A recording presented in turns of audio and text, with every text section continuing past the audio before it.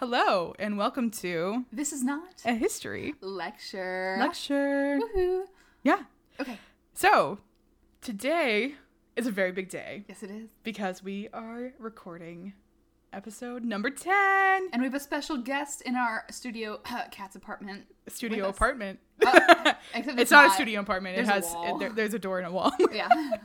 But my friend Tiffany is in from Houston, and I have dragged her to do this. She will be sitting awkwardly in the corner. It's nice. Usually I don't have any reason to look halfway decent. But today I chose not to change out of my work clothes You yet. look very nice. Thank you. I was running around with children and goats all day. I'll show you the pictures. I had goats and rabbits. It was a Peter Rabbit themed day. Oh my god.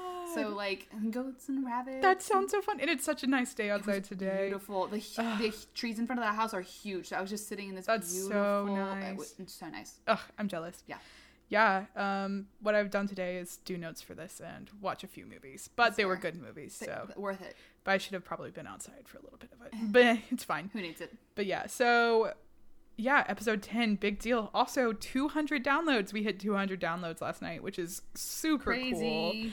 And we really appreciate everyone involved in helping us hit 200 downloads. Yes, That's we do.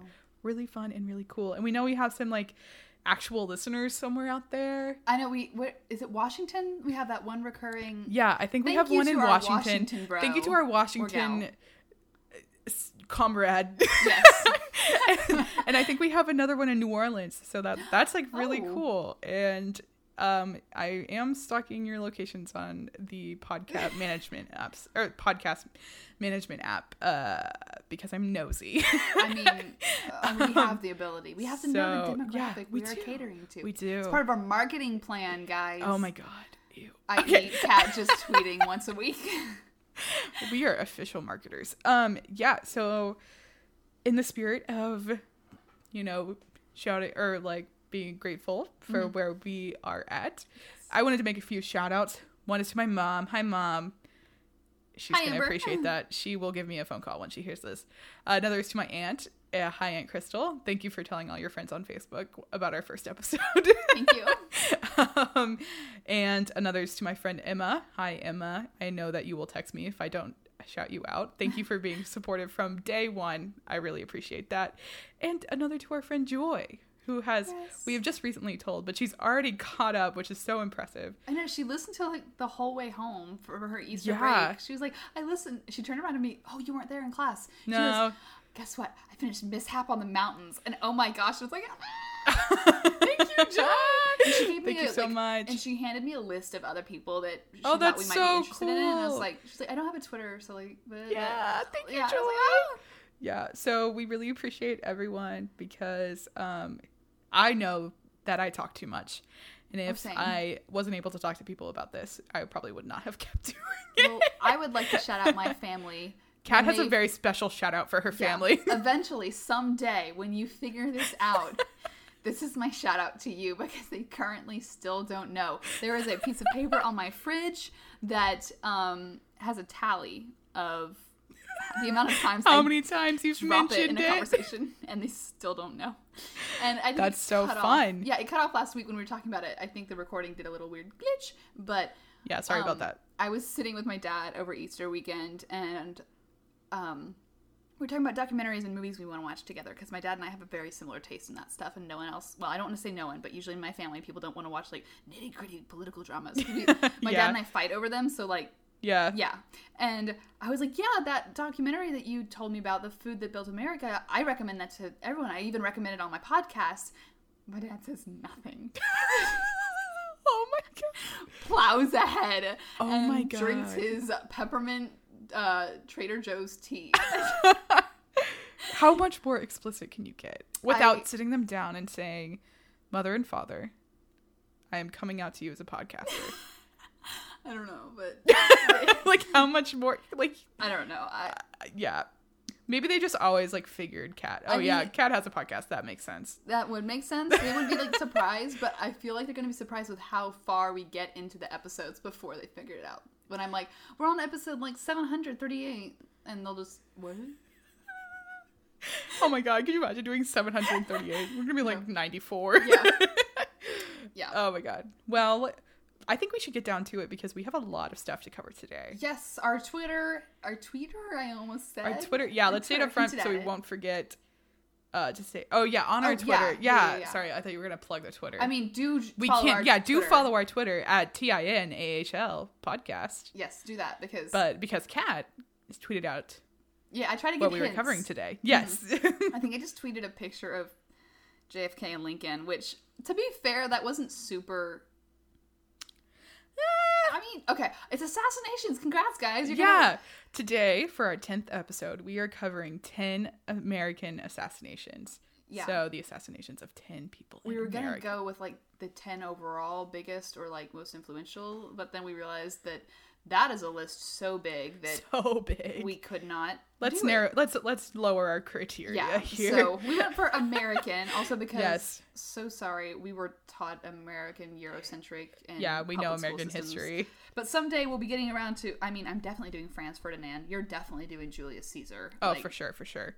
Yeah. So never fear, more assassinations in the future. But for today, we've just selected 10 that we thought were important or influential or just cool. Yeah, or just, not cool. Oh gosh. Well, one of mine is kind of cool because he was a jerk. Oh really? Yeah. I'm excited now. One would call them a punk ass Nazi. But love that. And by one I mean me. But so today's gonna be a lot of fun. And we're looking forward to it. And I think Kat's gonna start us off. Okay. Well, I would be remiss if we didn't start off with one of the most influential people in American history. We're going to talk about MLK Jr. first. Yes. Yeah. Wait, the 95 Thesis guy? Because you're Lutheran, right? Father would have, I'm sorry, I had to. No, my father has dressed up as Luther for Halloween multiple times. Multiple times. He still has it in his closet. Oh, it's like a costume that he just reuses. That's awesome. Yes, it is. Okay. So, yes.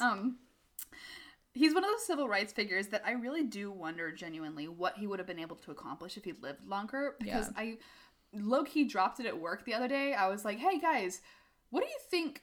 Who do you think was, like, the more influential assassination? Like, JFK or Lincoln or something like that? And they're like, well, Lincoln had accomplished most of what I think he would have. Yeah, that's true. And I was like, that's true. Some people, they get assassinated. Yeah, he's president. Where do you go after that? Yeah, how much higher can you go? But I really think MLK would have been able to do so much more if he hadn't been assassinated. So I'm gonna give you in my sections at least, I'm gonna give you a quick recap on their lives and then discuss the motivations and everything and why it happened. Because I tried to choose people with different motivations for their assassinations. I think there's such a wide variety that we can touch on. But okay, MLK was born, and he will get his own episode. Don't fret. This is not my most of these people will get their own episode. So if the information seems shallow or brief, fear not. Yeah. We're coming back for them. Yeah, we will. Most of these people. I have a few that don't really need their own episode, but it's fun to talk about them. Yeah. Yeah. So MLK was born January 15th, 1929, and it was originally Michael, not Martin. He came from a long line of pastors. It started with his grandpa, who served in an Atlanta church, and that his father was the pastor, and MLK Jr. was co-pastor in 1960 until he was murdered. He was always smart. He graduated from a segregated Georgia school at 15. Like his grandpa and father, he got a degree from Morehouse College in Atlanta. He went to Pennsylvania at the Theological Seminary, the Graduate School at Boston University, received his doctoral degree in 1955. While he was there, he met and married Coretta Scott, who is incredibly talented, and she deserves her own episode. I can't I don't know much about her. That would be really cool. She's so cool. Yeah. But they ended up having 4 kids, 2 girls and 2 boys. He was a pastor at his own church in 1954 in Montgomery, Alabama. He was, of course, always interested in basic human rights, which include racial equality and everything. Yeah. Most people should be. Everyone should be. But he grew up in segregated schools and was still very much part of a generation that experienced that. And he eventually became a member of the executive committee on National Association for the Advancement for Colored People.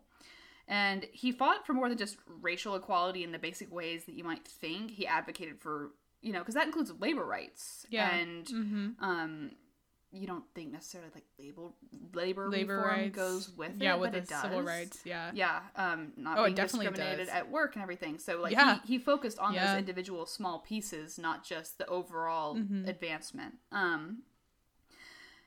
And he practiced civil disobedience. He always relayed that back to his Christian beliefs. And actually, Mahatma Gandhi, he consistently talked about how he admired the nonviolence and that kind of side of things for Mahatma Makes Gandhi. sense, yeah. Yeah.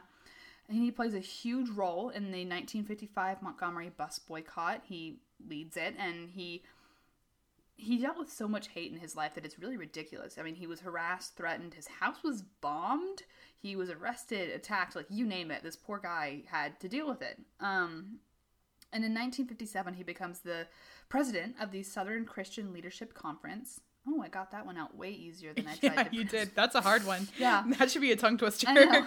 And he travels far and wide to speak on these issues of racial inequality. They promoted nonviolent protest, and to make the most impact with nonviolent protests, they try to make pointed choices about where they would have these. It's kind of like the Woolworths, like the lunch counter and stuff. Like Yeah. you choose places that are visible, and that was my stomach growling. Yeah, I heard that. Oh no. But don't look at Continue, me. Kat. Literally, don't look at me. Anyway, but racist segregationalists would confront them, and things would turn violent because, racists like to get violent. And it also is really easy to smear people if you incite violence during their peaceful protests. So, Yep. we've seen that lately. Anyway, and it's not just racist, like openly racist segregationalists. It's also overt attempts from the government, the FBI, J. Edgar Hoover. They would promote King and his groups as these radical, violent extremists. Of course, they're all radicals. Yeah. Mm-hmm. And I mean, the government actively targeted him and threatened him. Sent a letter to him apparently, which I did not know. Did you know that?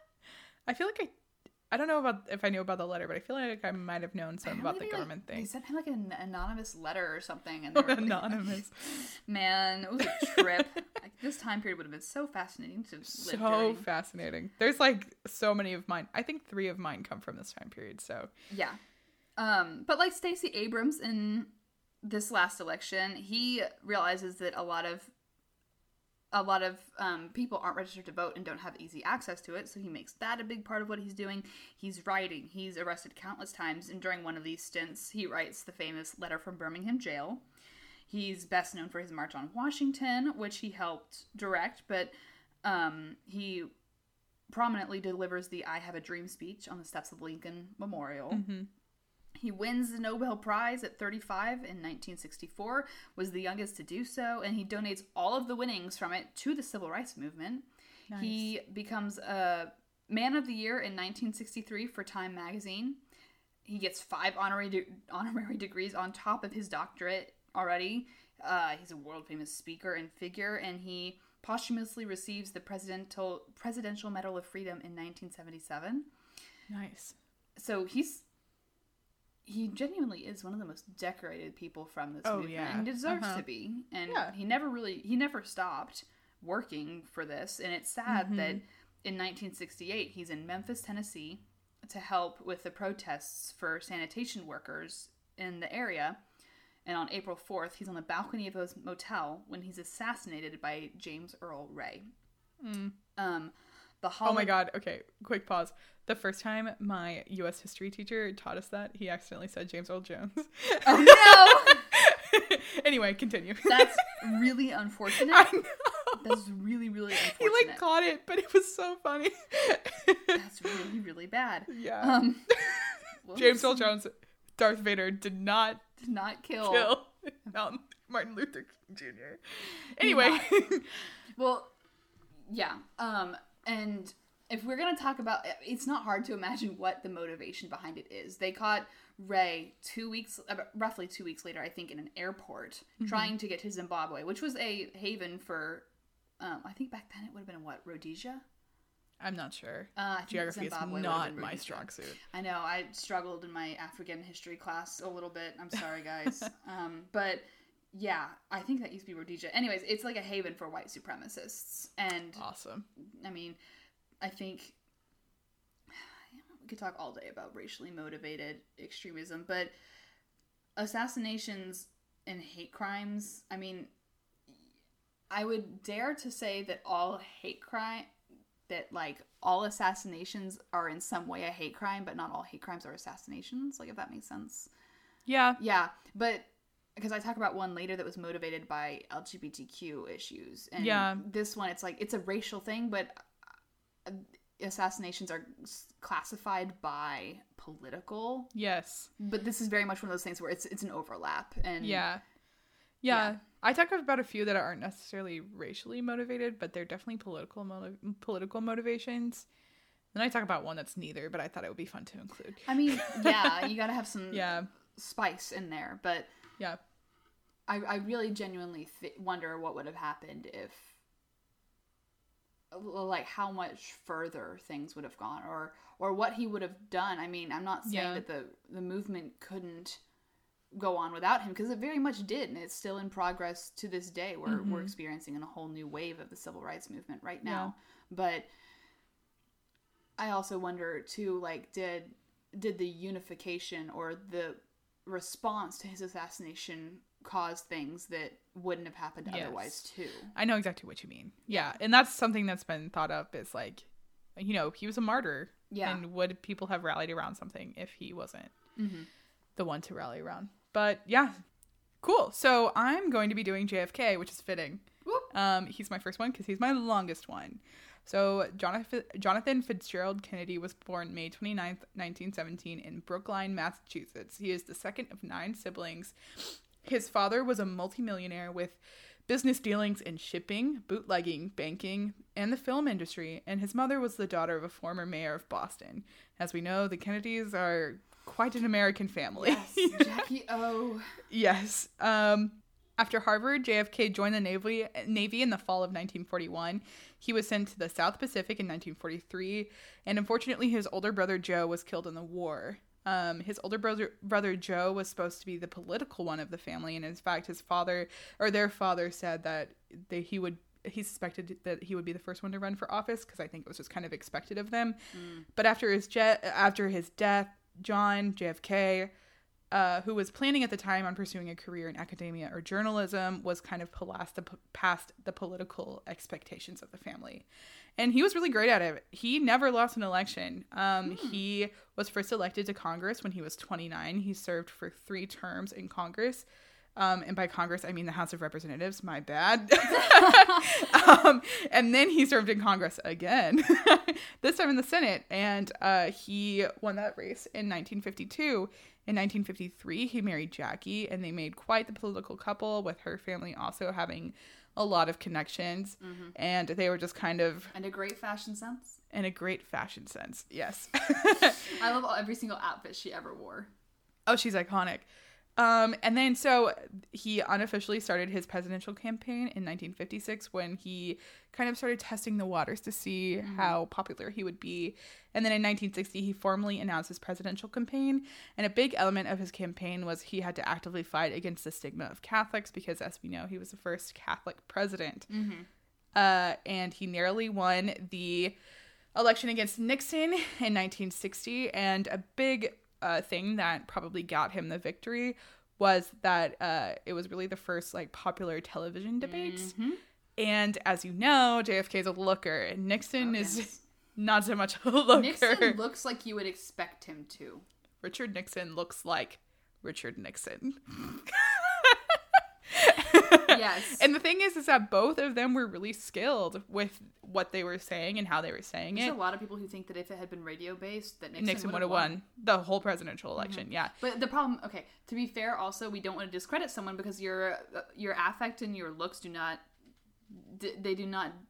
meaning that you're not like qualified. Invalidate your philosophy or thoughts. But however, it was a very interesting sudden curve for Nixon not to have a re-election after his first 4 years, which was a standard still at this time. Like, it was expected almost.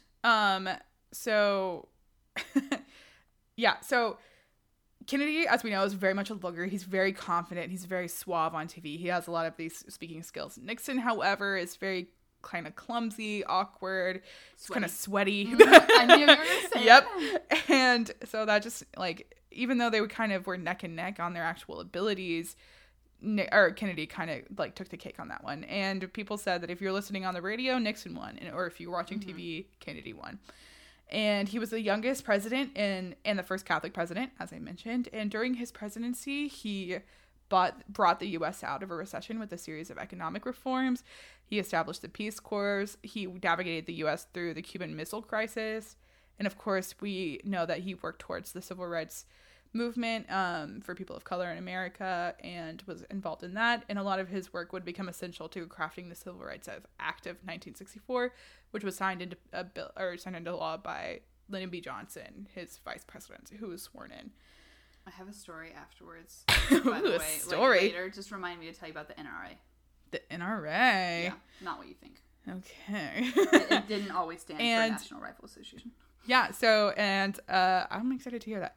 So, he also signed in the Equal Pay Act of 1963. You know, it would be real great if we could actually make that an amendment? Mm-hmm. Yeah. It would be really It would be great. great if we could just, Yeah. Equal Rights Act in general. What's her name? Who? The woman. What woman? The one who made it didn't not happen.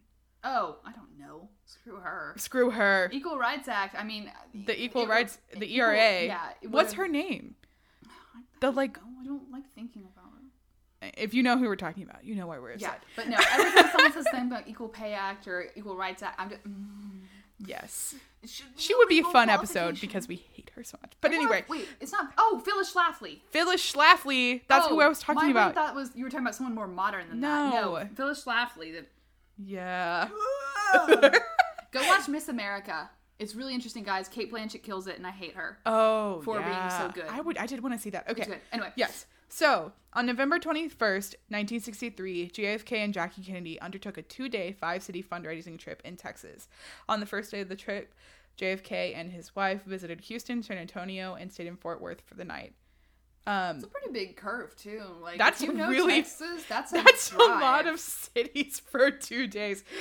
And it's not like they're all next to each other. Yeah. I mean, they're kind of next to each other by Texas standards, but like... Yeah, not by anyone else's no. standards. So they, on the morning of the 22nd, they departed from Dallas Love Field, and they boarded into a customized convertible. And in this car, there was JFK, Jackie, and then Governor John Connally and his wife. And they all boarded this convertible to drive into Dallas for JFK to deliver a speech in Dallas. An estimated 200,000 people lined the motorcade route. As the motorcade turned southwest on Elm Street and began traveling through Dealey Plaza on the edge of downtown Dallas, JFK was shot at 12:30 p.m. This is a quote from the Encyclopedia Britannica article because they do a better job than I can on this stuff. So this gets a little bit graphic. So a bullet pierced the base of his neck, the base of the neck of the president, exited through his throat, and then likely passed through Governor Connally's shoulder and wrist, ultimately hitting his thigh.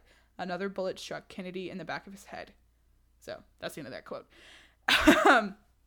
As soon as they kind of realized what happened, the chase for the killer began.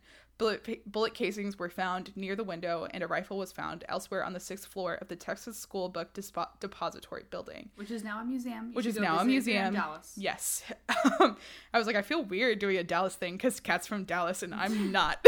I've been there. Yeah, I've never even been to the I've museum. been on the plaza. There's a huge... Yeah, I bet there is. There's like huge, like the memorial. Yeah, it's Yeah. cool. If you're ever in Dallas, it's worth a stop. Yeah. So an investigation of the building's employees revealed that 2 were missing. One who was stopped outside, who stepped outside to watch the motorcade and was not allowed back in by police for whatever reason. And the other was Lee Harvey Oswald. Oswald had been employed in the building for about a month before the assassination. And they pretty much knew it was him. Yeah. And so almost immediately, an officer of the Dallas police force kind of confronted him at his boarding house, and Oswald actually killed him in front of a lot of witnesses, and then Really? fled into a theater where he was eventually apprehended by police at 1:50 p.m. So the shooting happened at 12:30. He was in custody by 1:50. So this was not a 2-week process where they were looking for him. So it was very fast.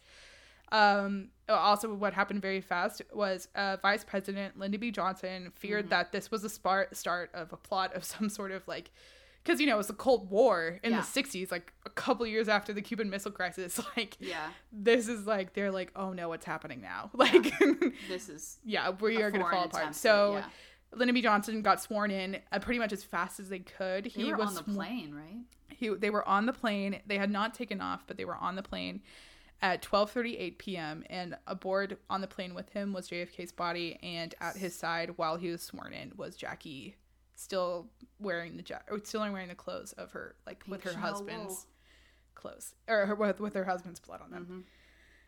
And there was a pretty clear-cut reason why this happened too. Oswald was a extremist communist and was loyal to America's enemies at the time, so he assassinated the president. And one thing worthy of note was Oswald himself was killed. So 2 nights after JFK was assassinated on November 24th, Oswald was being moved from Dallas City Hall to the county jail, an event that was broadcast live on TV, when a man named Jack Ruby approached and killed him on live TV as they were kind of putting him in the transport vehicle. And Ruby claimed that he killed Oswald to spare Jackie from having to testify at Oswald's trial. And that is the assassination of JFK. Speedrun version. Cat, go! Well, I was actually going to say the Jack Ruby thing, the fact that Jack Ruby did kill Oswald, I think is part of the foundation of a lot of conspiracy theories that, like, that they think, a lot of people think that Oswald would have gone to trial and actually started to blab and, like, talk about because what did he know? What did he know? Who was really there? And as we know, the Kennedys are very deep. Yeah, that's true. How many shooters were there? Like, because that is still a huge debate is, was there really just one shooter? Because with the rifle that Oswald was using. The angles in the rifle. I've heard there's a lot of documentaries on this, y'all. Yeah, when we discussed it in depth, we can talk about these conspiracies more. But, like, some people firmly believe that the rifle Oswald was using wouldn't have been able to reload and shoot that quickly twice. Yeah. And so that will be for our big episode on JFK. And what's weird is that's all caught on video. Yeah. Everything from Jack Ruby killing Oswald to Oswald killing Kennedy, like, to Jackie's reaction. It's on film, and it's so I know weird. A lot of people have a lot to say about Jackie's reaction, which is... Jackie's reaction is harrowing. Yeah. Like, Jackie Kennedy... wasn't there a movie that Natalie Portman did of her a couple years ago? Yeah, I meant to watch it, but Jackie Kennedy, if nothing else that you get out of this, Jackie Kennedy is a bamf. And I mean, no disrespect. She would be a cool episode too. Yeah, she would be. But the Kennedy curse is... Yes, so many of the... If y'all don't know this, JFK's brother, Robert, or Bobby Kennedy... also was assassinated. Yeah. And as I said earlier, his older brother died in war, so... Yeah, like, there's a firm belief. And like, another one somewhere died in a car crash or something like that. Yeah. Like, the Kennedy curse is... Yeah. A part of that whole conspiracy is that all of them were involved in democratic stuff and that they were ideas for new socialism. And it's fascinating. We'll go into it more later. Sorry to rush along. We have a lot to cover. Yeah, we do. It's Cat turns next. Yes, it's my turn, and we're going to talk about another dead president. Ba-dum-bum. Go right along, Cat. Thank you. This is why I don't sing, and no one should ever give me a mic again. I don't know. It's kind of fun. Oh, thank you. Abraham Lincoln is up next. There were a couple other presidents on this list. I didn't do any other presidents. I didn't do any other presidents. Okay. Garfield. I feel like they're the big ones. Yeah, Garfield. Was it Garfield that was assassinated? Garfield, and I think McKinley. Yeah, McKinley, I think was too. Yeah. Look at how well we know our American history, guys. Hey, we got the big ones. We got the big names in here for y'all. So we did. Okay, so this is probably the most famous of American assassinations. He was the 16th president of the United States of America, born February 12th, 1809, which feels a lot older than I just said it out loud and realized, like, shit. I know, JFK was born in 1917, I think, and I'm like, whoa. It's like 100 years later. Okay, that makes it feel shorter, though. Well, I think because we just know him as being young, and he's, like, eternally young. That's true. When you die young, you are remembered young. Oh, that's weird. Oh, wow. Yeah, not to be dark. You'll see it again with other people in this. Yes, unfortunately. Yeah. But born poor in Indiana, he was self-taught at pretty much everything, schooling included, but he managed to make himself into a lawyer. I feel like the lack of standardized schooling is in some ways great and awful, but we'll have that discussion after the results from this COVID year come in, because no one is standardized testing right now. Yeah, that's true. We'll see how it is. Yeah, we'll talk y'all's ear off about that some other time. But he was a member of the Whig Party. Again, someday we'll have a whole episode and we can talk about this, but the Whig Party used to be a dominant party of the American political system. And that would be a whole episode just explaining the evolution of American politics. Because also, write that down. Yeah, that's a fascinating one. Type that in. But he served in legislature in Illinois for a while, and then as a congressman. He was going to go back to being a lawyer, but he actually got kind of peeved about the Kansas-Nebraska Act, which added more lands in the United States to be available for slavery. Previously, they had that hard limit across the middle, and this was when he was like, no, we don't want more land that's in slavery, that people can have slaves on. We don't want that. And he steps back into politics around 1854, and this time joins the new Republican Party. That, again, would need a whole episode to go over politics, but the Republican Party that back then would be unrecognizable by modern standards. They were the Liberal Party. Yes. They were your left-leaning Liberal Party. Yeah, so I can't remember what administration that switched during. Was it Johnson? LBJ. Johnson? Okay, yes. That's so. But, yeah, so he was a member of that more liberal party, which at the time period, he was very moderate by even their standards, so give that what you will. But sounds familiar. Yeah. He's a member of this new party, and he debates Stephen Douglas in 1858, and he does really, really well. And eventually, he's like, he gets the presidency in 1860. Okay. And this is in large part because the North votes for him. Because while you will not find a historian, especially an American historian, who does not have a very set idea of what happened during the Civil War. Yes. They either believe that Lincoln didn't care about slavery or was anti-slavery, and they will also tell you either that the Civil War was about states' rights or that it was about slavery. And there's a very delicate balance between all four of those things. Lincoln did write about his opposition to slavery, but from my interpretation of it, from what I have learned in years of undergrad, and I took this Civil War class in a conservative Christian university, I still believe that, personally, Lincoln did care about abolishing slavery, but I don't think it was his priority. It sounds to me that's like fair. I think that's a good meet in the middle. Yeah. Yeah, he wanted to keep the Union together. That's his job as a president. But we have writings of his and speeches of his that talk about slavery and his distaste for it and how it wasn't the right move. But most of those speeches are dominated with talks of nationalism and how America needs to be unified. Yeah. So you can find the balance even in his writings. Yes. So his election alone pisses off enough people in the South that they start seceding. And they're mad at the North. They're like, how could you vote for anti-slavery when that holds up so much of our economy and all this? It's, again, whole other episode. No, our economy. Sounds familiar again. Wow. Okay, anyway. Don't start me, Kaylee. We don't have time. We don't. But these new seceded Confederate states attack Fort Sumter, which, Civil War, yada, yada, yada. Lincoln calls out the army just to suppress the rebellion. No, we cannot do the Civil War right now. But yes, Lincoln wants to restore the Union, and he probably would have done whatever he needed to keep America together. And I'm not saying he didn't care about slavery, but again, main focus was probably just the Union. And he's pretty moderate. He doesn't want to piss people off. But as we've seen, that a lack of passion or conviction, especially from political leaders, will actually set you back a bit. You don't want to be seen as a kind of middle ground mush, but sometimes that's best needed. It's what's needed to heal a nation, especially after a divide like that. But he delivers his Gettysburg Address, which is what he's most famous for. I'd probably say, I don't know if that's true, but I think pretty a lot iconic. of people would, yeah.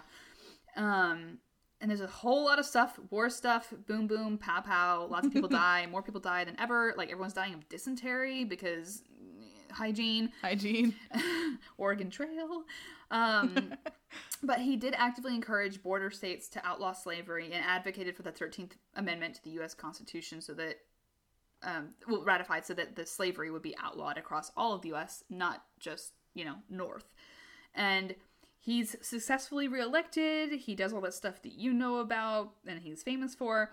And it's publicly stated that his main focus would not be for a division, but to bring the nation back together. And things are looking up. And the war officially ends on April 14th, 1865. And we all know the famous story that happens after. About 5 days later, Yep. he goes to the Ford Theater with his wife Mary and John Wilkes Booth, who is an actor and a Confederate spy who, I did not know this. There is a Confederate Secret Service. Oh. I didn't know that, but apparently John Wilkes Booth was in cahoots with them. And Okay. unlike, you would not be able to do this in modern times because No. of the actual Secret He Service. walked right up. Yeah, he literally just walks up to the box and shoots Lincoln. Gosh, not Kennedy. Oh my god, no. Shoots Lincoln in the back of the head. Martha's in the box with him, but there are 2 other people as well. One is Clara Harris, and the other is Major Henry Rathbone, who reacts to Booth shooting Lincoln and actually tries to fight him, struggles with him. Oh, really? Back and forth. Booth stabs him. Oh. Yeah, but by this time they take Lincoln across the street into it's the Peterson House, if I remember correctly. I don't have it in my notes, but I think it's the Peterson House. I have no idea. Where he slips into a coma after 8 hours, which technically puts his death on April 15th, early in the morning. Gotcha. So theater the night before, 8 hours. Wow, we're coming up on that anniversary. We are. Okay, guys, that was intentional. Yeah, I'm claiming Yeah, credit. That was intentional. we did this on purpose. Yeah. Yeah. It takes them 2 weeks to track Booth to a farm in Virginia, and he refuses to surrender, and he's shot. The man who shot him actually got arrested because they were like, we told you to bring him in alive, but then they're like, oh no, he's a patriot. He is fine. He was just mad. But the Lincoln itself really makes Lincoln a martyr, and to this day, there's a lot of debate about what Lincoln really did, if he deserves to be the martyr, if he deserves to be remembered the way he does, what his real motivations were. But either way, this was a huge loss for a nation, especially coming out of that turmoil and you feel like you're back on your 2 feet and then the rug gets yanked out from underneath you again. And while there's a lot of stuff about Reconstruction and stuff, Lincoln probably would have handled it better than it was handled. And yes, he would have. I firmly believe that he would have. But yeah, this is one of those that I think when you imagine political assassinations, this one's at the top of the list. This was political. This was, there's racial, you can't take racial out of the political at this point or at any point in history. So, but this one was a political figure. He held office, the highest office that you can in America. And so, yeah, great job. Thank okay. you. Flip it back. We're going so fast. Yeah, Malcolm X. We're going so fast. We've never done this before in our lives. How much time are we at? 37. Okay, I feel like we could slow down a little bit. Maybe. Just keep going. Okay, I feel like we're at a good pace. So, Malcolm X, his Muslim name is El Hajj Malik El Shabazz, and he was born Malcolm Little on May 19th, 1925 in Omaha, Nebraska. His father was a Baptist preacher who was allegedly killed in 1931 by a white supremacist group called the Black Legionnaires. Really? Though the authorities ruled it an accident. Whoa. Which... That probably doesn't sit right. Of course they did, because it was 1931. Yeah. In the words of that great history YouTube channel, come on. I don't know that one. It's the history of Japan, Kaylee. You know this one. I only know I'm a piece of garbage. How about we do? I'm so mad they stole our brand before we could claim it. So, yes, at age 6, Malcolm entered a foster home due to his mother having a nervous breakdown following the death of her husband, which valid. Understandable. And he himself suffered because of this. He was once a good student, but he dropped out of school after 8th grade and began wearing zoot suits, which it was the 30s, so it probably actually means something very serious back then. I think it was kind of like...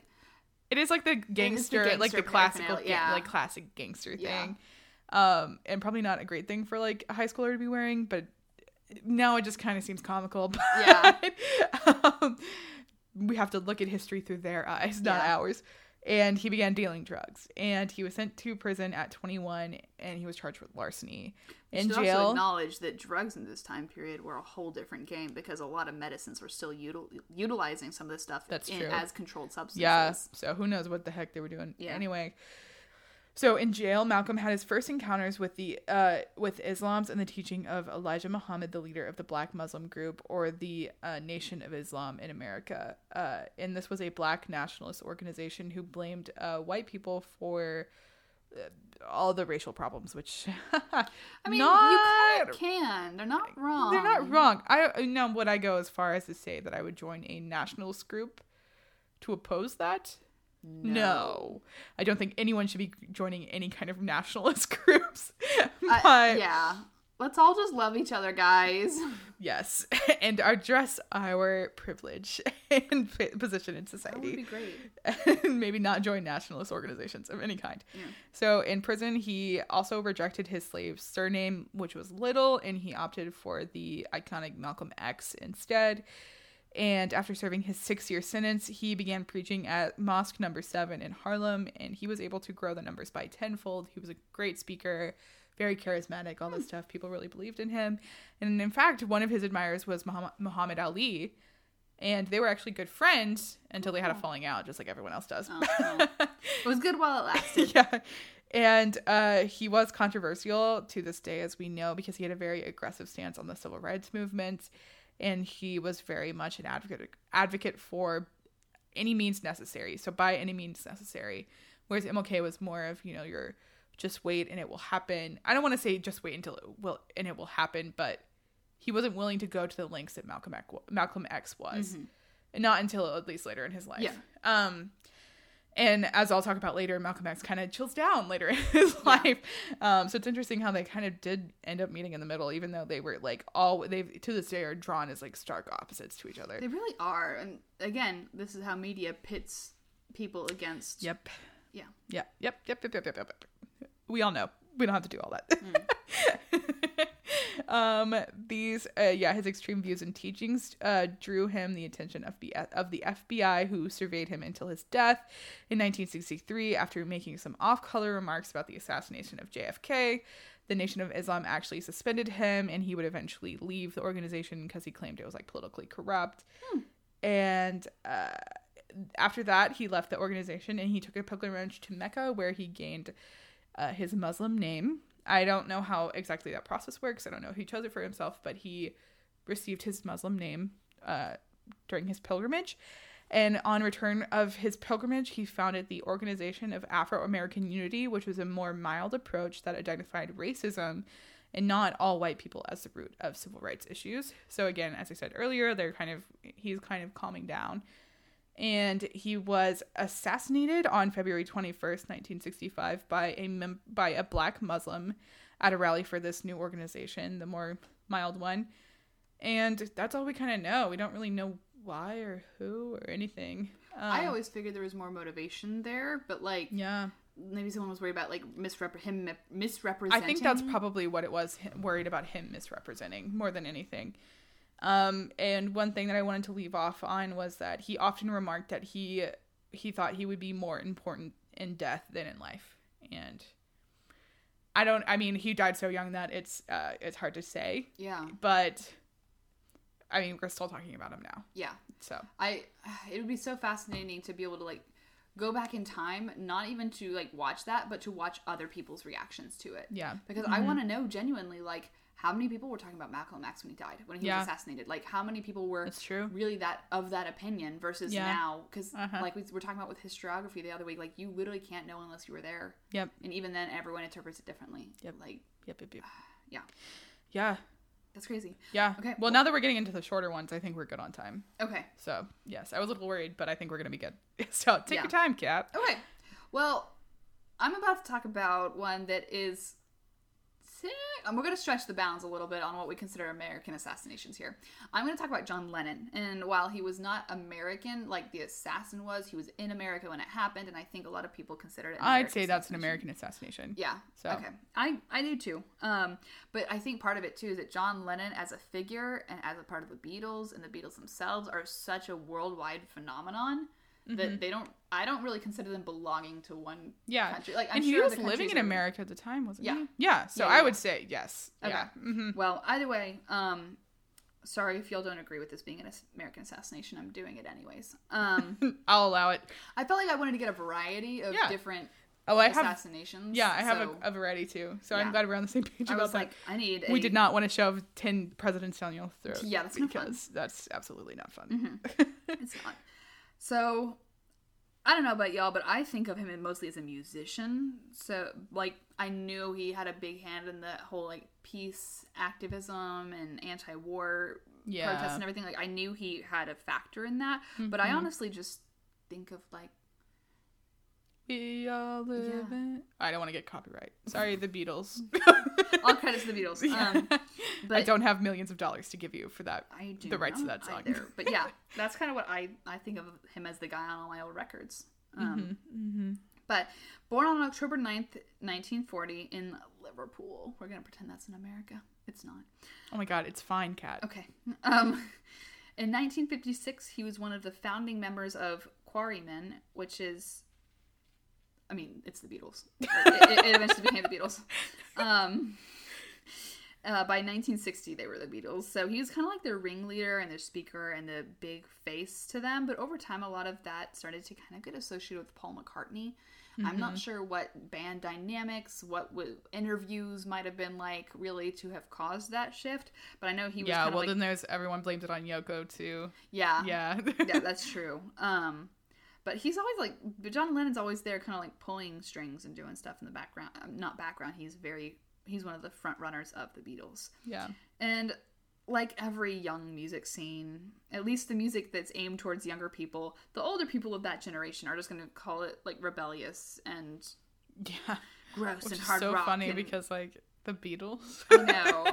Well, it's like, I don't think of the Beatles at all as rebellious. If anything, it's like, No. it's that old classic stuff. Like, Yeah. it's... Yeah, I guess if I was a female teenager in 1962, And I really liked bowl cuts. then I would've been. probably would have been really into the Beatles. Yeah. I mean, you couldn't not be at this time. Yeah. Oh, like, that's so true. Yeah. Yeah. But it's, now I think of it as like the music my mom plays, or like, you know, the nostalgic stuff on Pandora, you know? But they were just kind of the new music for the age, and John Lennon himself was really artistic in a lot of ways that I didn't realize. Have you ever seen any of the films with the Beatles? No. Okay, so there's actually movies. Oh. Like, you can watch. They're almost like really weird, trippy music videos that were done on acid. Like, Nice. straight up, they're really Sounds weird. about right. I've watched them, but like, I mean, will I say it is the best use of your time? No. But like, If was you it were just interesting? intoxicated in some sort of way, Oh, the movies already make you feel vaguely intoxicated. Like, it might be worth checking out. I mean, I yeah. will not be doing that. Yeah. But but he had a huge influence in that. know that He it's was- there. Yeah, Yeah. I do. Yeah. He was a writer, and apparently he drew a little bit as well, but he ended up writing a couple books that came out in the 1960s. I think towards the middle of the decade. But yeah, really influential in that, in more than just his music. So like, war in America is such a hard topic to talk about because we go through like huge spurts of nationalism and then Yeah. like anti-war protests. But I think it's fair to say that while peace activism doesn't immediately bring the Beatles to the front of my mind, there are some songs that Yeah. inherently are kind of promote make love, that. not war. Yes, very much. But like, if I think of the Beatles, I think of like, I am the walrus, and that is not Cat, an you anti-war. can't get us copyright. I'm sorry, that is the Beatles, guys. Cuckoo, cuckoo. Thank you. Yes. So, unless that Okay, has hold an on, answer- pause. My mother will call me if I don't mention Rocky Raccoon. And that's all I'm going to say about that. Okay. Continue. But like, I don't inherently see that as an anti-war protest at all. No. It is about a walrus and the Eggman. Anyways, so We're going in circles. We need to move on. no, sorry. Yes. They kind of become a counter culture sort of thing for the youth to identify with. And we all know the famous Yoko Ono split and all, but he keeps producing music under the name John Lennon in collaboration with, I guess the official name is the Plastic Ono Band. Okay. I don't know it. I honestly didn't pay attention to anything that happened after the Beatles split up with the whole Yoko Ono thing. Like all the LPs I have are the like original older ones. I feel like most people feel the same way. Yeah, but this is where he really starts taking his career towards the anti-war and peace movements, and he even holds his own, like organizes his own anti-war demonstrations. But as we know, the government around this time of the Vietnam War doesn't like people criticizing the war. No, they don't. And apparently, they actually tried to deport him. Nice. Because you're the okay. American So government. this is an American story. Like yeah, but like he's involved with America. Yeah, You're fine, yeah, Kat. Okay. Over his career, I think it's fair to say that he had one of the biggest impacts in the music industry, but it's quantitative and qualitative at the same time. He won so many awards, wrote so many top songs. He's in the Rock and Roll Hall of Fame as a member of the Beatles and as a solo artist. But with all of that success, he still decides to take a step back and focus on his family. He's married. He and Yoko Ono have a whole family, but on December... I shouldn't say a whole family. You do not need children to be a whole family, and I did not mean it that way. But he's got those concerns, and he wants to take time off to really focus on that. Yes. But on December 8th of 1980, Lennon was walking into his building in Manhattan with his wife. Mm-hmm. And Mark David Chapman is a few yards away. He fires 5 shots, 4 of which hit Lennon in the back. And... as far as mental health goes, I think this assassination is a little unique and different because I think that Mark David Chapman was not very healthy at that time. Yeah. And I'm not. You have to be in some ways not mentally completely healthy. Yeah, that's to valid. Assassinate someone, but others were really political. And that's the definition of assassination. But he doesn't seem to be purely politically motivated. Yes, he was upset about some of the anti-war stuff that he said, but he shoots Lennon, and Chapman just sits there and he reads Catcher in the Rye. Catcher in the Rye. J.D. Salinger. Yep. And he wanted to use it like as his manifesto. And to be fair, Catcher in the Rye is often cited as the beloved book of sociopaths because they identify with Holden and his... Which you're not supposed to. You should not. If you feel a connection with Holden... There's something, well, there's like, if you feel a connection with someone who's lost and finding themselves, that's one thing. But if you like identify with Holden Caulfield, like, please don't consider some other books. Read something else. Yeah, I don't know what else, but something else. A self-help book. Yeah, please. But Chapman considered himself to be like Holden Caulfield, and he was so mad at some of Lennon's remarks and about how the Beatles were just as big as Jesus, or how like. How powerful they were, how much sway they had. See. And Chapman had previously exhibited some really weird obsessive behaviors and admitted to having fantasies about killing people like Ronald Reagan. But he didn't have any criminal convictions, so it's not like people were really worried about him before he did this. Yeah.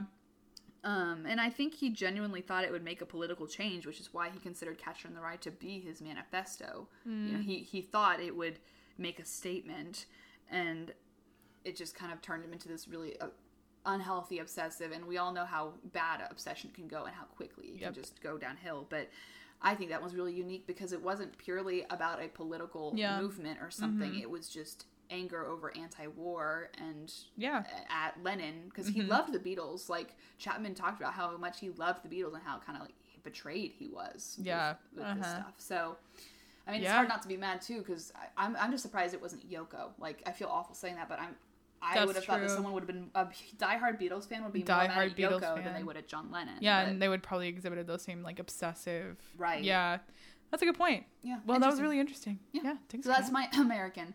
Yes, it's American. Okay. I'm going to make that call. Okay. So, my last few kind of, well, I don't know. 2 of my next ones, are they assassinations in the traditional sense? No. Are they like people being killed for something that's kind of pseudo-political? Yes. Oh. Especially this first one. So I'm doing Tupac next. Oh. So Tupac Shakur was born on June 19th, 1971 in Harlem. And I wanted to quote from biography.com because this gets a little complicated. Tupac was originally named Lassane Parrish Crooks at his birth. After joining the Black Panther Party, his mother changed his first name to Tupac Amaru, a Peruvian... sorry, this is kind of confusing, even though I'm reading from the biography article. So his mother joined the Black Panther Party. She changed her name and both of her children's name. She named Tupac after a Peruvian revolutionary who was killed by the Spanish, named Tupac Amaru. And then Tupac later took his surname from his sister's father, who was another Black Panther member who was named Mutulu Shakur. So it's a little complicated there. Basically, he draws names from several places. So it's really interesting how these people kind of like craft their own identities. And we see that a lot, more than I would think. Like, I feel like almost every different person I do, I'm like, oh, birth name this, birth name that. It makes me realize how many people in history really did change their names. Yeah, I know. So he was, and this was recent, this is in the 70s. So he was one of two children, and who his mother was raising on her own. Both of his parents were members of the Black Panther Party, and he grew up without his father, and he actually states that he thought his father was dead for most of his life, and the family moved around a lot. Sometimes they even stayed in shelters. It was a very unstable childhood situation. The family eventually moved to Baltimore, where Tupac was able to enroll in the very prestigious Baltimore School for the Arts. And he would later say that this was his time at the school was the freest he ever felt. The freest he ever felt. And fun fact, he actually befriended Jada Pinkett Smith at the Baltimore School for the Arts. Yeah. Interesting. Which is very interesting. I guess she went there too. So good for you, Jada. She actually appeared in one of his music videos, so that's kind of fun. Really? Yeah. So the neighborhood Tupac lived in Baltimore was kind of rough, so the family moved to California. And they didn't really end up in a better place in California. His mother, soon after their move, began a crack addiction, and he began selling drugs. Oh. So not a great situation. But he was able to kind of turn his life around when he was 17. He was at a park one day, and he met this older white woman, Leila Steinberg, and he convinced her to become his manager, like his music manager. She had no connection to the park. She had no connection to the music industry. My guess is maybe she had some connections to like Hollywood, and he was like, "Oh, you're my way in," which like good for him. It worked because she was able to eventually get him in front of a real music manager, which would eventually lead to his first studio album in 1991. And he would release several studio albums throughout the early 90s. And as we know, Tupac is very iconic, and he is also well known for not being afraid to address important issues in his music. There's a stereotype that a lot of like rap is just about, you know, women and drugs and like all that kind of stuff. But a lot of it isn't, and I think a lot of Tupac's music isn't, and he makes a point that it's not. And there's actually a quote from him that says, "Everything in life is not all beautiful. There is lots of killing and drugs. To me, a perfect album talks about the hard stuff and the fun and caring stuff. The thing that bothers me is that it seems like a lot of the sensitive stuff I write just goes unnoticed." So he also wanted to write about the hard parts of life and the not hard parts of life. So I think that's, you know, and I think that's something we can appreciate now, maybe more than people in the 90s did. Yeah. We weren't as, I don't know, socially aware. And unfortunately, Tupac, he was involved in a lot of maybe suspicious stuff. There was two things that he was involved in that was like, one of them was like not a great look at all. So in August 1992, he was kind of confronted by a group of, I don't know, I guess like rabble-rouser teenagers, and he dropped his gun, and he was carrying a gun. He dropped his gun. Someone picked it up and shot it, and it would kill a 6-year-old. Yes. So very upsetting. Obviously, he feels responsible. Right. And he was, like reports say, that he was very upset. He wasn't charged for this, but he was sued by the family, which is okay, valid. Like, it's your gun. You should have kept better hold of that. It's part of the training for having a license. Yeah, exactly. So that was, you know, not a great situation. And then in October 1993, he actually shot and wounded 2 off-duty police officers in Atlanta. Whoa. However, the charges were dropped from this which I was surprised about, and then I kept reading. And it was revealed that the off-duty officers were both drunk, and they had both initiated the incident, and they had both threatened him with a stolen gun. What the hell? So the charges were dropped because it was self-defense, and he didn't mortally wound either of them. I think one was shot in the butt, literally. Every cop should be wearing a body cam there. I said it. Yeah. And these were off-duty officers. What are you doing with who did you steal a gun from? You're a cop. What? What are you doing? I'm sorry? And of course the media tried to gangster Tupac shoots two two cops. cops. Yeah. And honestly, I forget which website. This was probably biography.com or something, but it was made a point to say that it was two white cops, and somehow it was a racially motivated shooting on Tupac's part, but I don't think that was the case at all. Yeah. Because if people were coming at me with a gun, oh no, regardless, and they were drunk, two drunk people, yeah, honestly, two drunk men coming at me with a gun, of any, yes, yeah, so it was, and so of course the media was oh, gangster Tupac, but it was literally just self-defense. Anyway, so in 1994, Tupac was shot several times in the lobby of a recording studio, and it was believed that the hit was ordered by none other than Biggie Smalls. I have heard that. Yes. Don't know what it is. So at the time, there was this big feud between East Coast rappers and West Coast rappers. And I am very unexperienced in gang-related politics, and so I'm not going to get into that because there's no way that I can do that justice, because that's a world that I have no idea about, and I know that there's a lot of things and a lot of factors that go into gangs, and I just don't think that I can do that justice. But just know that there was this huge feud in the 90s between East and West Coast rappers, and kind of with Tupac and Biggie were the figureheads of these movements. And it was this feud that would eventually lead to Tupac's death. So he was killed on the night of September 7th in Las Vegas. And he was in Las Vegas for a wrestling match. And I think it was actually a Mike Tyson wrestling match. And so after the match, there is security camera footage of him and his entourage engaging in a, quote, violent scuffle, which is how the article puts it, with a man who was later identified to be a member of a LA-based Blood Street gang. Later that night, Tupac and the head of Death Row Records, which was his record label, were in the car, and they were stopped at a stoplight. A white Cadillac pulls up beside them and fires 12 bullets into their car. Jeez, talk about overkill. Yeah. Tupac was hit 4 times, and the head of the record labels was hit 1 time, but he was just grazed on his head, so not a major injury.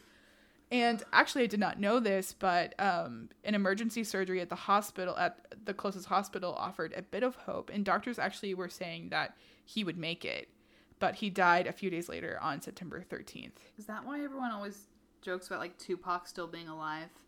Maybe. Because yeah, I've heard so many jokes in the media about between TV shows and movies. They'll be like, Tupac's actually living. Yeah, in my no, there was a garage. whole theory that Tupac he didn't die. He's just. I mean, if you say he's going to pull through and then all of a sudden recant that, That's I true. guess it makes sense that people will be like, he's really alive. He's just in hiding. That's true. So Tupac is one of the best-selling and most recognizable artists of all time. I think he's pretty iconic. He's sold over 75 million records, and he was inducted into the Rock and Roll Hall of Fame in 2017 by Snoop Dogg. Nice. And that's Tupac. So I would call that an assassination because there is political motivations there. Yeah. I have another one that's not an assassination at all, but I just thought it would be worthy of note. Okay. Yeah. Well, mine is, my next one is Paul Castellano. Oh, I had no idea who this was, so I'm excited to hear. He's a mob boss. Ah, that makes sense. So I saw that Italian last name. Well, it's a famous assassination That's of fun. a mob boss. Yeah. So he was born on June 26th, 1915. Okay, I just want to say most of my people are born in May and June. And you have a lot of people that are born in May and June. So I don't know what it is about us Geminis that make people just want to kill us. I'm a Gemini, in case anyone was wondering. I'm a Scorpio. So what's my stereotype? Not great. Oh, awesome. Am I a bitch? It's okay. I like you. Am I a bitch? Is that my stereotype? Stereotypically, yes. Well, just very passionate individuals. Oh, I am. I'm very passionate about things. I get very hyped over the ending season of Game of Thrones. So. Yeah, and like film scores. Yes. Oh, you just channel your passion into like healthy and not manipulative. I don't know. I buy a lot of fabric that's probably not healthy. Well, as long as it doesn't have like asbestos in it, I think you're fine. Okay. I'll take it. I will take being passionate about fabric over apparently letting my passion turn me into a raging, horrible person. Yeah. Okay. Yeah. Anyways, but he has a ton of different nicknames. Paul Castellano does. But I think the most popular is probably his name, Big Paulie. Nice. Yes. Very like mafia it nickname. Was. Yeah. And he's in charge of the Gambino crime family. Born in Brooklyn. I'm gonna get murdered for doing this. Because it's not the 70s. It's just funny how like so like because like everything's a stereotype now, but it's so funny like this kind of wasn't a stereotype. It's just how things were. Yeah. Well, that's one of the reasons I picked this out is because this assassination is proof of like there was an entire world going on underneath. Oh my god, American yeah. politics. We will definitely be doing episodes on like mafia and everything. Yeah, it's so interesting. The underworld of yeah. Mm-hmm. So, born in Brooklyn with an Italian immigrant parents, he originally started out on a different crime family. I'm gonna botch this pronunciation. I think it's Mangiano, probably Mangiano. Crime family, which came before the Gambino family. So he's as a young kid, he had a little bit of an education, but I don't think he went to high school. It sounds like he dropped out around that cross between middle school and high school, like around 8th grade. Yeah. And his father ran a butcher shop, and he kind of helped run that, and that's not uncommon in the time period. And you don't go to school unless if your family needs your help. Like my grandfather's sisters always missed the first 2 months of school because they had to help out on the farm. Yeah. She still graduated valedictorian of her class, so wow, good for her. Yeah. But the butcher shop's also kind of a front for some not so legal trading and betting, and it's weird because like it's early enough when you're still dealing with like Peaky Blinders-esque like prohibition, roaring 20s, what's legal, what's not, who can you pay off the cops to turn around and look the other way is really it's not necessarily legal and legal, it's how much money can you afford and can you get people to look the other way. And he was in prison by the time he was 19 years old for a robbery. He was caught, but he didn't give up any of his comrades or accomplices or anything. He was a no snitch, but not being a snitch meant that people higher up in the crime family were like, hey, look at this kid. 19, took a bullet, didn't give up his friends, didn't cave under the pressure. Like, hey, look at this guy. He ends up marrying his childhood sweetheart in 1937. Her name was Nina Mano. That's cute. They have 4 children together, and what makes me laugh is apparently he has a nephew, Richard S. Castellano, who is an actor in The Godfather. I find it super ironic. Okay, also The Godfather, I resisted it for so long. It's actually really fantastic good. It's really good. Movie. I had to watch it for class, and I was like, this is gonna... No, it's good. It's so good. Really good. It's kind of like the falsettos. Now, did I ever think at any point in my life I would ever be attracted to Al Pacino? No. But you were. But I was for those 3 hours, and every other time I've watched The Godfather. And it was a great 3 hours, wasn't it? I was like, okay. It's like, I don't know what my brain's doing, but I like what it's doing. Something's happening here, and it's not a direction I expected to go today. But yes, I digress. Yeah, but no, I agree. Yeah. Through the 40s and 50s, he's kind of moving up. He's starting to work with the top dogs up there, and then by 1957, there's a meeting in New York where he's high enough up in this kind of chain of command that he attends. The state police have a plan, though, and they kind of lure him in and capture him. And there's over 60 of these high-ranking mobsters that get caught up in this kind of, what's the term for it? Not quite a sting operation. I don't know police terms, guys. I'm really sorry. Yeah, that sting would be good, I think. Okay, yeah. And they go to trial, but Castellano won't answer any questions and is held for, I think he gets like a year in prison for contempt because he's so belligerent about it. And he gets a 5-year sentence later for conspiracy to withhold information. But mysteriously, as we said before, for people with money and connections, suddenly these charges just go bye-bye. I wonder how that happens. I guess we'll never know.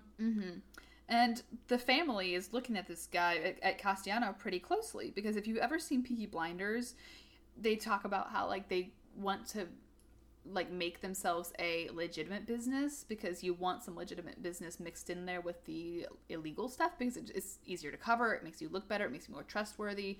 Yeah. You have some actual funds that aren't dirty and you can do deals with. And yeah. Big Peaky Blinders vibes from all of this, even though at this point we're 50 years removed. But, no, 30. Anyways, but he was a good businessman, and he did start converting some of their not-so-legal dealings into legal dealings. And that's not to say he wasn't a hardened mob boss, because apparently he put a hit out on his daughter's boyfriend. Oh. Yeah, because, like, apparently the boyfriend compared him to, like, some other business mogul, and he didn't like it. And so he literally was just like, die. That's not a good reason to kill someone. Especially your daughter's boyfriend. She probably won't be forgiving you for that one. No, she probably... Yeah. In a surprising twist, though, 1976, Castellano's boss, he dies of natural causes. And there's this expected successor who is they assume he's going to take the place of this boss. But the Gambino family is like, hey, Castellano, the other guy, the second in command, who you thought, well, he's dealing with some other stuff. I think he was under investigation for something. But basically, hey, Castellano, do you want to step up? And, I mean, yeah, he's got his hands in legitimate businesses. He's a good businessman. He knows what he's doing. Fit, yeah. He's a good fit. And the man that expected to get this job, the expected successor, was pretty pissed, even though he like, Castellano promised him, like, hey, you can stay in the second command position. You'll still have a good gig here. It created a rift down the Gambino family and creates kind of these, like, warring sides to it. Gotcha. And as with people in power, Castellano over time goes from ordering hits and calling all the shots and being this big guy on the streets, and he becomes a little bit more of a recluse from the public. He's got this huge house with, like, an Olympic-sized swimming pool that looks like the White House. Too. Yeah, he just wore, like, slippers and a robe apparently every day and starts delegating stuff. But it would be hard not to be paranoid in this situation. Oh, for sure, yeah. Yeah, so he's just kind of living the high life, and of course the government and FBI kind of have an eye on him too, and it's just easier for him to just kind of dole out commands from his mansion. But remember that guy who didn't get promoted? Oh no. Yeah. Here we go. He dies. He dies of cancer, natural causes, in 1985. Never mind then. And Castellano doesn't show up to his wake. And that's a huge no-no, apparently. That's like, I mean, when you're based around manners and just respect and everything, the family is like, what the bro, you should have gone. Like, So they're pissed at Castellano. And in the wake of that death, Castellano promotes his own bodyguard, who was not expected to take over, and it pisses off even more people because this guy is not exactly a diplomatic person. Bud. Yeah, so Castellano and his new bodyguard, whose name is I wrote it. I swear I wrote it. Where, oh no, you lost it. It starts with a B, and I can't find it in my notes because I like Bambino. No, it was like Botoli or something like that. I'm really sorry, guys. I wrote it somewhere, but I got so off track with my notes that I just started talking and I lost it. But anyway, his second command and him, they have a meeting planned, and they're on their way to the Sparks Steakhouse in Midtown Manhattan near 3rd Avenue. And these people that are pissed about his bodyguard being promoted are like, yes, he's out of the house. We know where he'll be. Let's plan it. A hit team is waiting next to the door with backup about a block away around the corner. And the man who ordered it is Gotti. I would assume that's Gotti? Yeah. Gotti? Gotti. I don't know. He's responsible for planning this whole thing out. He's across the street in a car, just waiting and watching.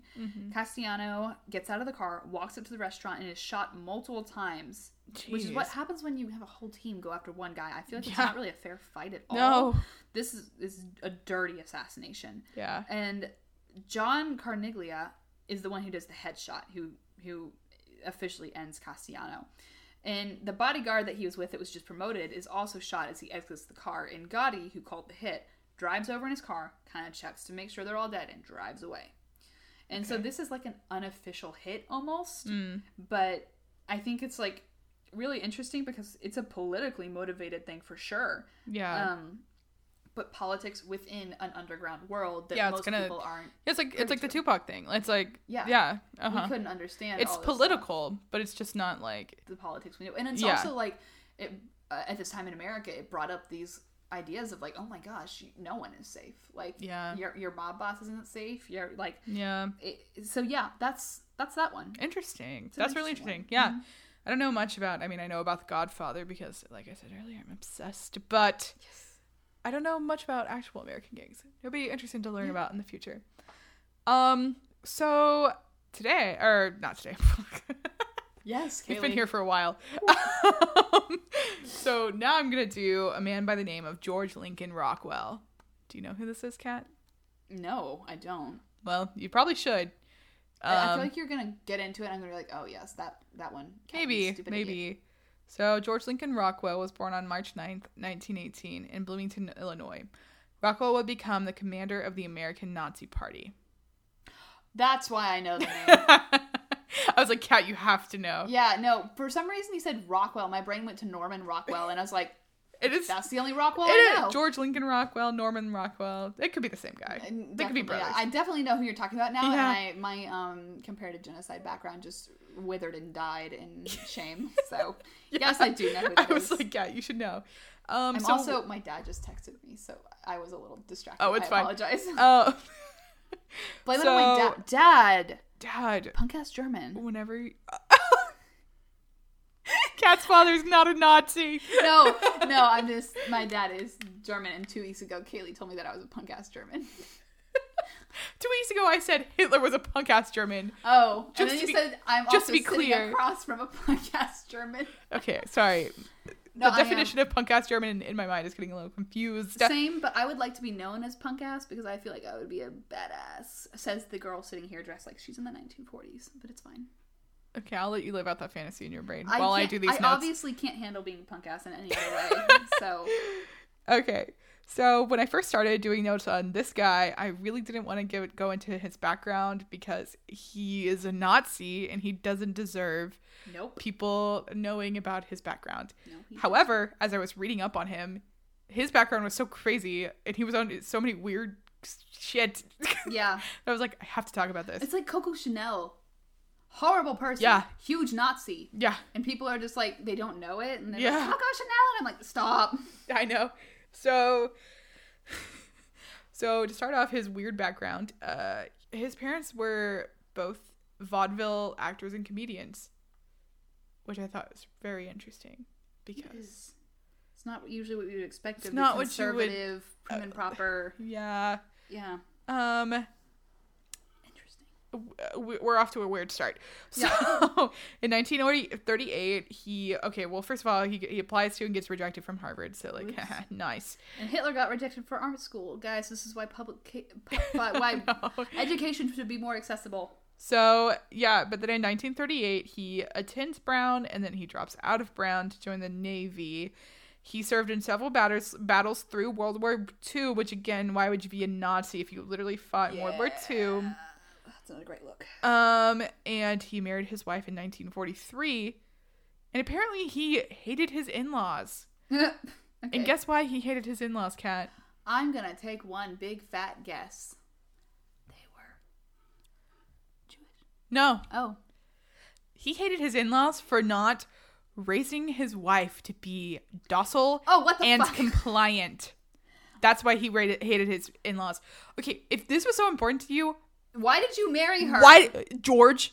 Why did you marry her, George? George. What? Come on, George. That's so dumb. And of course, because he's a Nazi, there was abuse happening in the house, and the wife was reportedly struck at least once. So that means it happened probably a lot really ticking more. Every box on reasons to go to HE double. Yes, I dropped the F word a minute ago, but I'm apparently against saying hell. Anyway. We try to censor ourselves. It does not work. Sometimes when I talk about Nazis, it goes out the window. I feel like that's fair. Yeah. So he was abusive to his family. Big surprise. Classic Nazi stuff. After the war, guess where he went? Apparently I'm not doing so great on my guessing today, so you just tell me. Art school. Oh, come on, guys. Be more original. I know.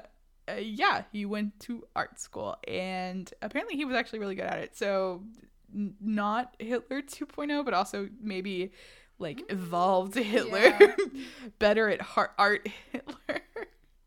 And he won some sort of prize, but then he like dropped out before he could finish the program to start an advertising agency. I'm like, what are you doing?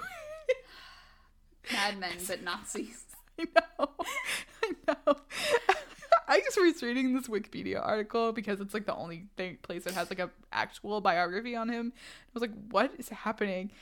So then he got called back to duty for the Korean War, and during the Korean War he was promoted to like a upper level of the army. So he was assigned to Iceland, and his family couldn't come with him at the time, so that means his wife sent divorce papers over. Heck yeah, girl. So I don't blame him.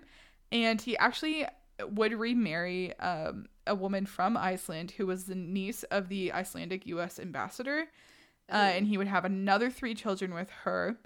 But her father found out that Rockwell was a literal Nazi, and he went to the U.S. to bring her back in 1957, and she divorced him and remarried. Yeah, I'm a little worried about how she didn't see that one as a problem before her dad did. But... Yes, her dad literally was like, oh, this guy is like the most outspoken racist in the country. I'm going to get my daughter.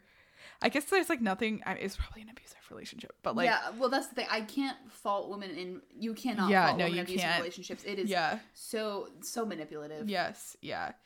So in 1955, Rockwell launched a magazine called The U.S. Lady. I do remember this one. And it is a magazine for the wives of the men in armed forces. Again, why? I'm getting big trad wife vibes. What? Oh, trad wives. This guy he originated the alt-right pipeline. He laid the groundwork. He really did. And I'm getting incel vibes, but he was married. For sure. And he was very outspoken about his political views in this magazine. But apparently he had a passion for publishing. Also, I just realized that I want y'all to know I'm not trashing traditional wives. If that is what you want and you are in a consensus agreement about it, that is great. Like, you do. But there's a difference between being forced into that and well, there's a difference between being a trad wife in like a white supremacist sense and then just wanting to be like a stay-at-home mom. Big difference. And difference. I hope you understand I'm making that differentiation because I'm a feminist, and feminist is women being able to do whatever they want, whether it be in work, whether it be at the home, or somewhere in between. Like, just want to make that disclaimer, guys. When I say trad wife, I'm talking about neo-Nazi, traditional, like, there's a whole thing. Look up like trad wife. Yeah. You're going to find a world you did wish wasn't real. Mm-hmm. So also in 1955, he moved to Washington, and this is where he really began his radicalization. Apparently he had like a series of dreams where he like met Hitler at the end of them. Don't trust your dreams, guys. I didn't know what that was about. I was like, why do we know about his dreams? Again, this was Wikipedia, so it's Wikipedia, but there was really hard to find like real sources on him. I mean, Wikipedia is a great source, but it's a grain of salt. So he kind of met and befriended a series of increasingly Nazi-like individuals, and he went down the alt-right pipeline, much like America's 13-year-olds right now on YouTube. Seamless, Kaylee, seamless. In 1958, he, along with one of his Nazi buddies, formed the National Committee to Free America from Jewish Domination, which sounds a little QAnon-y. That sounds very QAnon-y. Yeah. In 1959, he formed the World Union of Free Enterprise National Socialists, the WUFENS. Later that same year, this was renamed the American Nazi Party. There you go. Which I'm like, why would you even bother? Why'd you even try to take that gap? It was literally like 6 months later. Literally everyone knew. I know. No hiding it. It literally guys. has National Socialist in it. Like, that's a Nazi. And that's still the same time when National Socialists would have invoked the thoughts of the Nazi Party. Yeah, people for sure. knew This what is it like meant. 1959.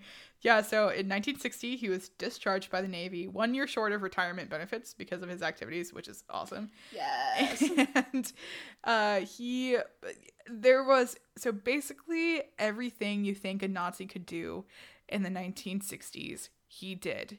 He drew swastikas everywhere. He led anti-civil rights protests everywhere. Imagine having to own up that you ran anti-civil rights. Well, I don't think he cares. I think he's pretty proud of himself. That's true. He was. Yeah. Some of the examples of what he did is two examples.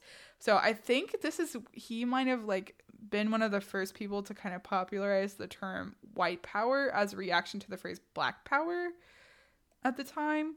So that's not great. I almost just said something I should not say on this podcast because it's too inflammatory. Okay, Never let's not do that.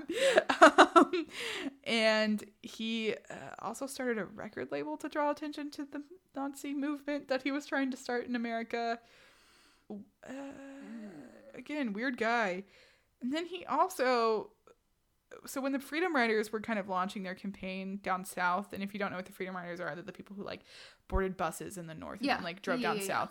Yeah, I'm telling for the people, Kat. Oh. Yes. Sorry, you made direct eye contact with me, I'm and looking I was at Catherine. we're always making direct eye contact, but that's when I felt it in my soul. Yeah, if you don't know, Kat. I know you know what the Freedom Riders are. But for those of us who don't, the Freedom Riders were people from the north. They also talk about this in Mad Men, who kind of went down south to help political civil rights movements down south because people in like places like Alabama needed the help. Sorry, I was still stewing on the term white power and its current relations to other political calls. Yes. So just know if you say white power, you're a racist. You're a racist, one, if you say it seriously. If you say it jokingly, just know that you're quoting a Nazi. So yeah, I don't know what else you thought you were quoting. I don't know what else you thought you were quoting either. Yeah. Hopefully no one who says white power jokingly or serious listens to us. But I think they would have quit by now. They would have given out on like episode 2. Yeah. And you literally talked about episode 1. Episode 1. What are you talking about, Kat? Anyway, so during the freedom riding campaign, Rockwell got a Volkswagen bus, which this is just a besmirchment to the name of Volkswagen buses, because as Kat is well aware, that is my dream vehicle. Yes. I would do a lot of things to secure myself a Volkswagen bus. But of course, this punk-ass Nazi got a Volkswagen bus, which should have been mine, and he, quote, he named it, quote, the hate bus, and covered it in white supremacist slogans, and drove it down south just to go drive around and be an ass. Yeah, so like, what are you doing, dude? He was also interviewed in Playboy in 1966. You know, I would be surprised if I didn't know what I knew about our man, Hugh Hefner? Hugh Hefner. Yes. But like, also Playboy, who's like, oh yeah, like some naked ladies and then like an interview with a Nazi. Like, what? Again, alt-right pipeline. Oh no! They didn't have YouTube back then. I had to get it somewhere.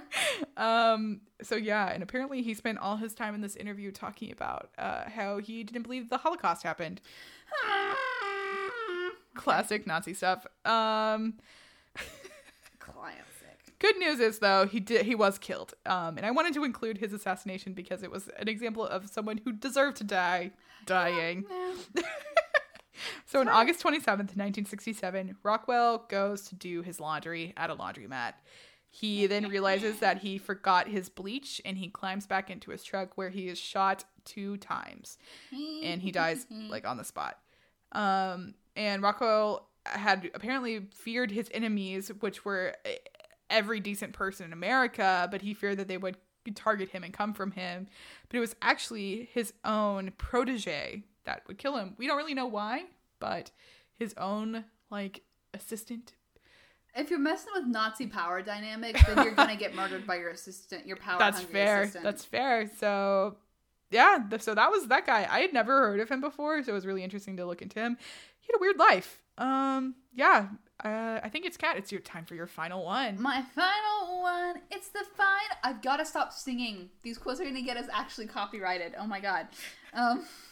We're not doing it on purpose. No, I literally do this in my everyday conversation. I probably annoy the living daylights out of Kaylee and my friends because they're used to me just breaking into song every 5 minutes. If you've ever seen Parks and Rec, she's pulling a John Ralphio. I have a weird mix of John Ralphio. With cash. I really do it a lot. It's so fun. I don't know why you wouldn't. I do it too. I feel like I'm a mix of Leslie Knope and John Ralphio Saperstein. I feel like that's really accurate. It is. Oh my god. Wow. No identity for Catherine. I do. Okay. Great. You're a mix of April and Andy. Thanks. Yeah. I already knew that though. I know. And then you knew. Okay. So my last but definitely not least is Harvey Milk. Do you know this one, Kaylee? I know of Harvey Milk. I don't know a lot about Harvey Milk. Yes. Okay. So Harvey Bernard Milk is not our only hate crime motivated assassination here, but he's the only one on the list so far that I know about being part of the LGBTQIA+ community. And he was born on May 2nd, 22nd. Oh, another May! There's another May. I swear, dude. What is this about? Ooh. And I think May 22nd is technically Gemini. Wow. There's like 4 Geminis in this list of 10 people. That is a little sketch. Yeah. If someone is astrology that's like really the serial killers always being Geminis too. Let me tell you, Gemini men are. I need someone who's like certified astrologist to come to tweet at us and let us know if this is a thing. Yeah, so, please. I'm interested now. Yeah. So he was born in 1930 in New York City. He attended New York State College for Teachers in Albany, where he majored in mathematics from 1947 to 1951. Throughout most of this process, most of his early life, he was not open about his sexuality. But the Korean War comes around. Harvey Milk joins the U.S. Navy aboard a submarine rescue ship. He's a diving officer, which he's transferred to San Diego as a diving instructor. He kind of bounces a little bit from place to place. He ends up teaching high school back in Long Island. He meets a man named Joe Campbell, who is a few years younger than Milk. But they move together, and if by all accounts, it looks like Milk really falls head over heels for this guy. He really likes him. Mm-hmm. They decide to move back to Dallas, Texas, and I don't know why they didn't stay. It's hard not to consider the fact that they would have been part of the LGBTQIA+ community in Texas. It's bad enough as it is now. It would have been even worse back then. So can't blame them for that one. Yeah. I don't know if that's the reason or if I'm being biased, but they end up moving back to New York, and Milk starts working at an insurance firm. So after a few years, though, Campbell and Milk break up. This was, I believe, Milk's longest relationship. Mm-hmm. But this seems to be really rough on him, as it is when you're really, really in love with someone. And so for the next few years, for the rest of his life, really, his relationships are pretty private. He's with a man named Craig Rodwell for a while, Jack McKinley.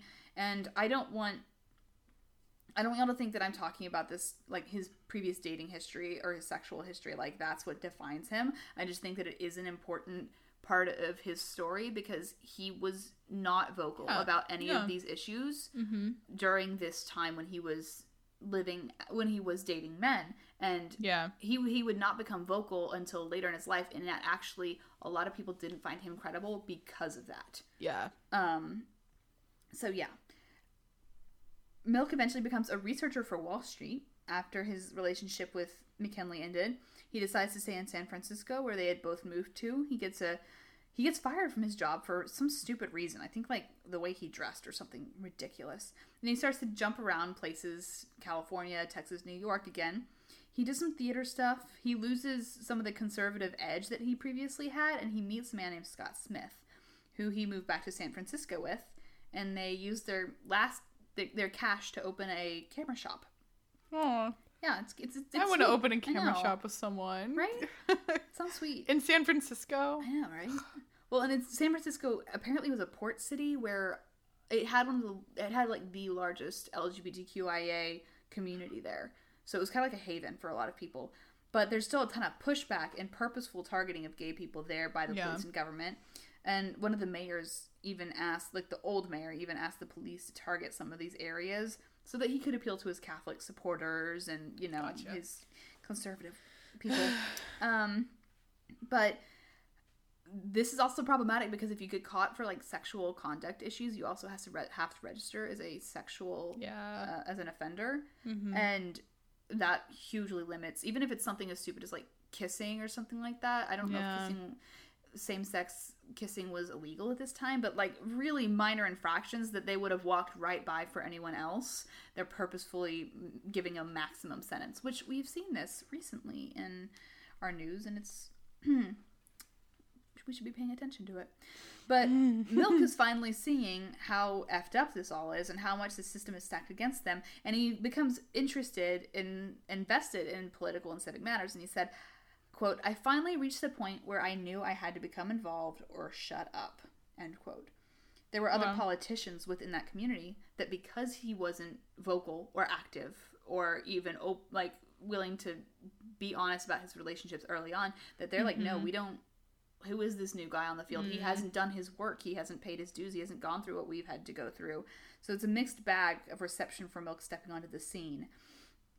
Through a lot of smaller movements and efforts, though, people start to know his name. He helps organize like grassroots stuff throughout the neighborhood, supporting or like LGBTQIA businesses versus supporting those who actively discriminate and stuff like that. But it's not all good. There's a man named Oliver Sipple, and when Gerald Ford was visiting San Francisco and someone tries to shoot him, Oliver Sipple, who was a Marine, I believe, tried to stop them. He does successfully stop them, and he tries to stay out of the media and stay private because he's like, Oliver Sipple's just like, I'm gay. I don't want anyone to know that.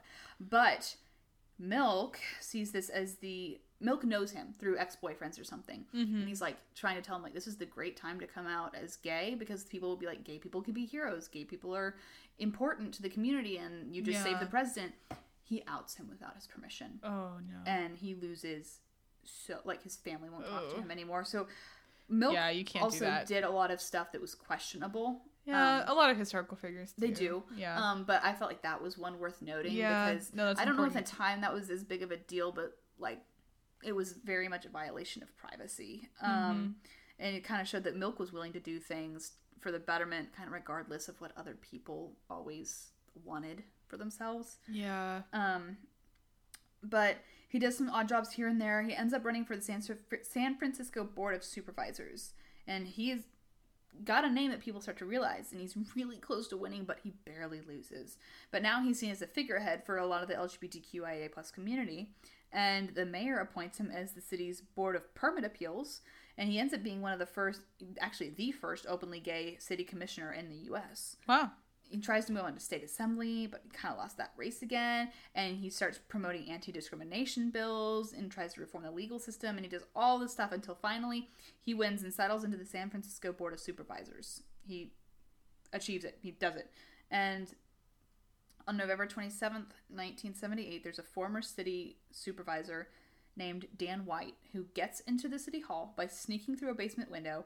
I guess he finagles security, slips through metal detectors stuff. I don't know what they had in place in this time period as precautions, but he gets to the Mayor Moscone's office because this mayor was a supporter of Milk. He appointed him where he could. And he gets into the mayor's office and he shoots the mayor. He then walks across the hall and kills Milk.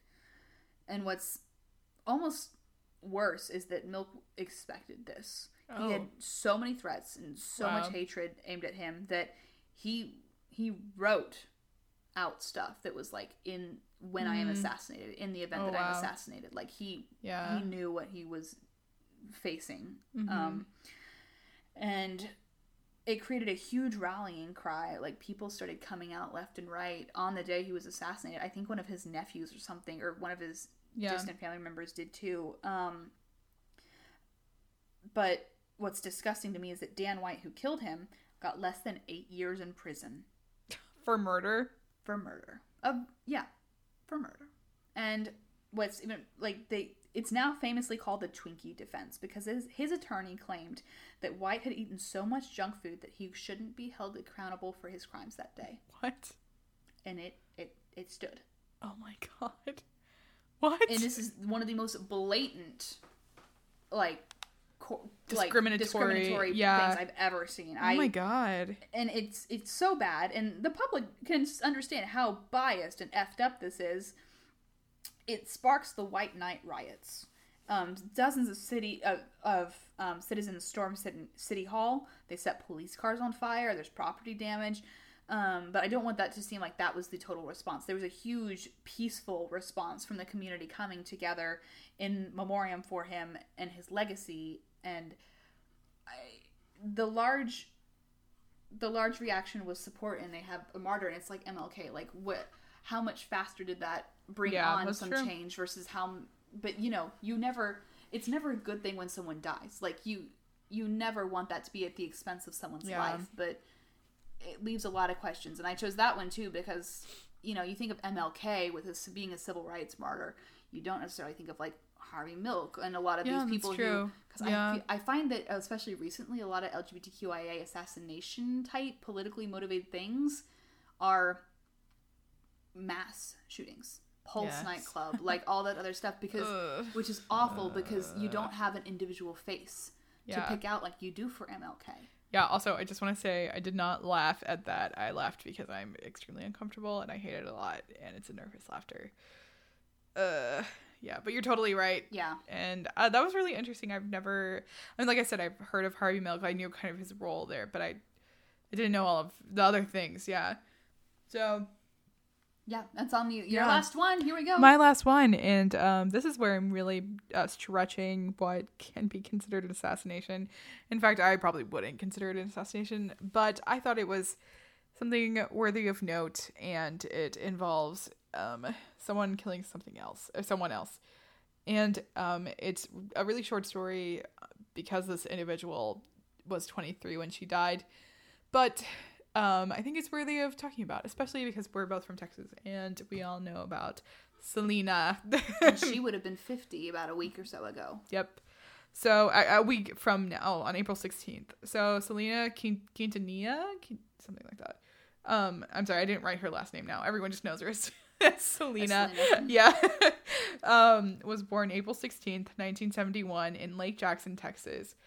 Her father was a former musician, and he managed and produced the family's music group, Selena y los Dinos.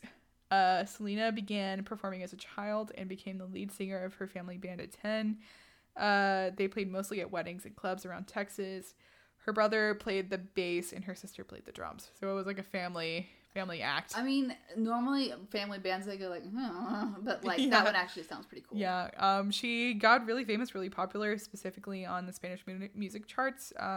She was not taught Spanish. She was not raised speaking Spanish, but she was taught speaking Spanish when she was younger to be able to sing in both English and Spanish. And most of her fame came from her Spanish tracks. And she was known as the Queen of Tejano, which is like a blend of Texas and Mexican sounds and stuff like that. And she was, like I said, really popular in the Spanish music charts. She won several awards, including a Grammy in 1993. In 1992, she married her husband, Chris Perez. And Chris and her actually met and secretly started dating in 1990 when Chris joined the band as their guitar player. Yes, I remember hearing a very scandalous story. Yes. And Selena was incredibly talented. She definitely was like young pop star energy. And right at the time of her death, she was actually in the process of writing her first English album, was hoping to break more into the US charts as she had started to, and she would have been a huge name here. And I really believe that. And but unfortunately, on March 31st, 1995, at the age of 23, she was shot and killed by Yolanda Saldivar, the founder and president of the Selena Fan Club. Saldivar lured Selena to a hotel under the kind of ruse of talking about some money embezzling or something like that, and killed her.